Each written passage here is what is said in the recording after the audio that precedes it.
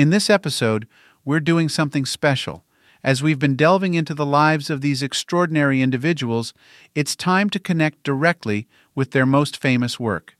Today, I'll be reading the Declaration of Independence. This isn't just a recitation of an old document. It's a journey into the heart of our nation's beginnings.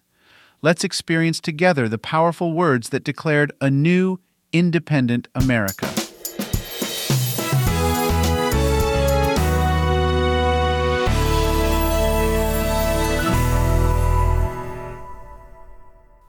In Congress, July 4, 1776, the unanimous declaration of the 13 United States of America, when in the course of human events, it becomes necessary for one people to dissolve the political bands which have connected them with another, and to assume among the powers of the earth the separate and equal station to which the laws of nature and of nature's God entitle them. A decent respect to the opinions of mankind requires that they should declare the causes which impel them to the separation. We hold these truths to be self-evident, that all men are created equal, that they are endowed by their Creator with certain unalienable rights, that among these are life, liberty, and the pursuit of happiness, that to secure these rights, governments are instituted among men, deriving their just powers from the consent of the governed, that whenever any form of government becomes destructive of these ends, it is the right of the people to alter or to abolish it, and to institute new government, laying its foundation on such principles and organizing its powers in such form as to them shall seem most likely to affect their safety and happiness. Prudence, indeed, will dictate that governments long established should not be changed for light and transient causes, and accordingly all experience hath shown that mankind are more disposed to suffer, while evils are sufferable, than to right themselves by abolishing the forms to which they are accustomed. But when a long train of abuses and usurpations, pursuing invariably the same object, evinces a design to reduce them under absolute despotism, it is their right, it is their duty, to throw off such government, and to provide new guards for their future security.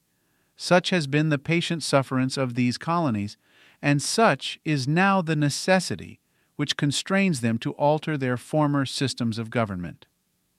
The history of the present King of Great Britain is a history of repeated injuries and usurpations, all having in direct object the establishment of an absolute tyranny over these states. To prove this, let facts be submitted to a candid world. He has refused his assent to laws, the most wholesome and necessary for the public good.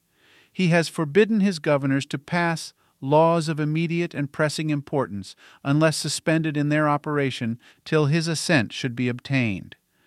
And when so suspended, he has utterly neglected to attend to them. He has refused to pass other laws for the accommodation of large districts of people, unless those people would relinquish the right of representation in the legislature, a right inestimable to them and formidable to tyrants only. He has called together legislative bodies at places unusual, uncomfortable, and distant from the depository of their public records, for the sole purpose of fatiguing them into compliance with his measures. He has dissolved representative houses repeatedly, for opposing with manly firmness his invasions on the rights of the people. He has refused for a long time after such dissolutions to cause others to be elected, whereby the legislative powers, incapable of annihilation, have returned to the people at large for their exercise, the state remaining in the meantime exposed to all the dangers of invasion from without and convulsions within. He has endeavored to prevent the population of these states, for that purpose obstructing the laws for naturalization of foreigners, refusing to pass others to encourage their migrations hither, and raising the conditions of new appropriations of lands. He has obstructed the administration of justice by refusing his assent to laws for establishing judiciary powers. He has made judges dependent on his will alone for the tenure of their offices and the amount and payment of their salaries.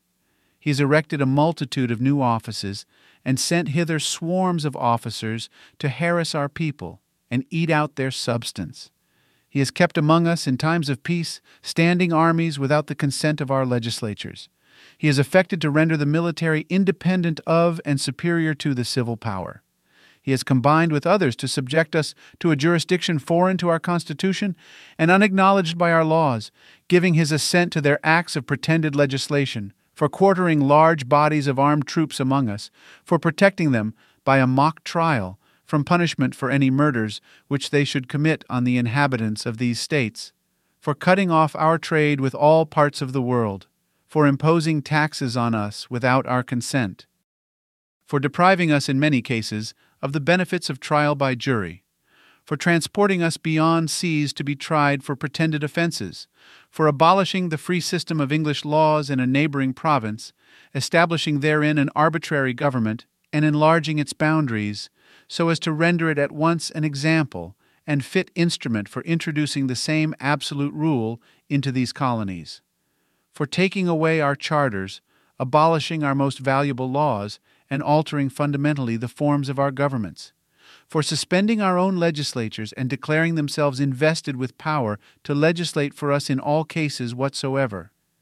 He has abdicated government here by declaring us out of his protection and waging war against us.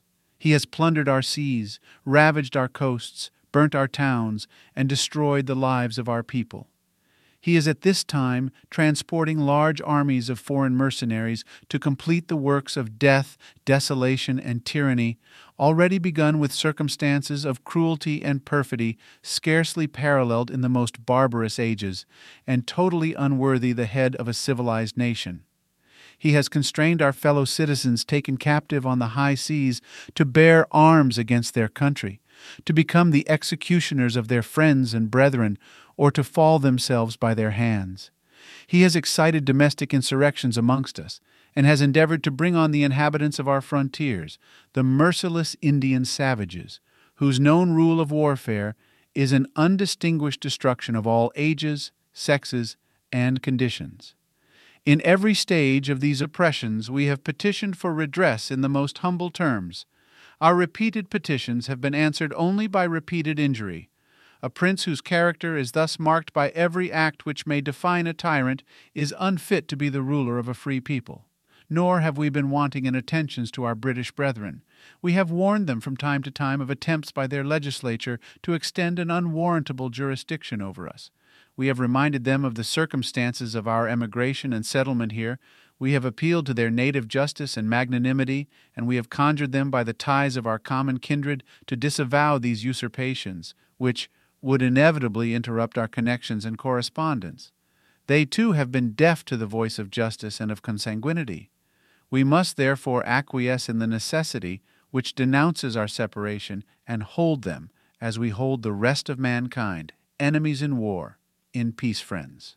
We, therefore, the representatives of the United States of America in General Congress, assembled appealing to the Supreme Judge of the world for the rectitude of our intentions, do in the name and by authority of the good people of these colonies, solemnly publish and declare that these united colonies are, and of right ought to be free and independent states, that they are absolved from all allegiance to the British Crown, and that all political connection between them and the state of Great Britain is and ought to be totally dissolved, and that as free and independent states they have full power to levy war, conclude peace, contract alliances, establish commerce, and to do all other acts and things which independent states may of right do.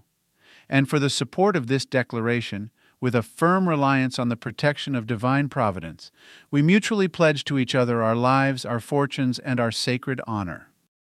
The signers, from Georgia, Button Gwinnett, Lyman Hall, George Walton, from North Carolina, William Hooper, Joseph Hughes, John Penn, from South Carolina, Edward Rutledge, Thomas Hayward, Jr., Thomas Lynch, Jr., Arthur Middleton, from Massachusetts, John Hancock, from Maryland, Samuel Chase, William Paca, Thomas Stone, Charles Carroll of Carrollton, from Virginia, George Wythe, Richard Henry Lee, Thomas Jefferson, Benjamin Harrison, Thomas Nelson, Jr., Francis Lightfoot Lee, Carter Braxton, from Pennsylvania, Robert Morris, Benjamin Rush, Benjamin Franklin, John Morton, George Clymer, James Smith, George Taylor, James Wilson, George Ross, from Delaware, Caesar Rodney, George Reed, Thomas McKean, from New York; William Floyd,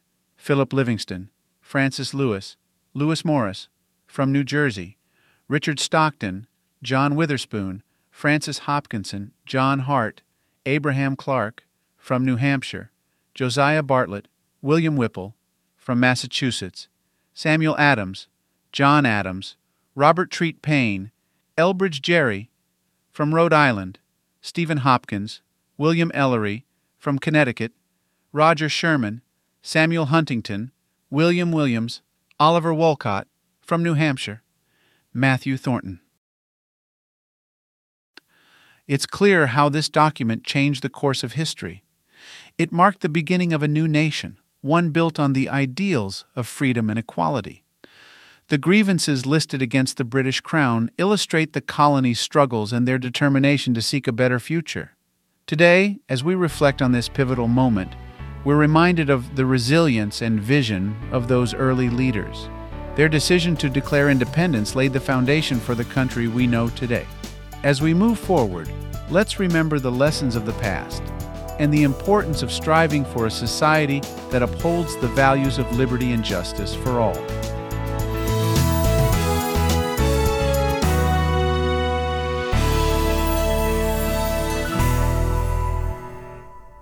Thank you for listening and subscribing to the Ancestral Findings podcast. For additional resources, visit ancestralfindings.com. You can download an ebook, request a free genealogy lookup, and even participate in our weekly historical postcard giveaway. If you want to support us in more ways, consider supporting us on Patreon or PayPal. Every contribution helps to keep the lights on. From all of us at Ancestral Findings, thank you for being an integral part of our family history community since 1995. I hope you have a wonderful day, and as always, my friend, happy searching.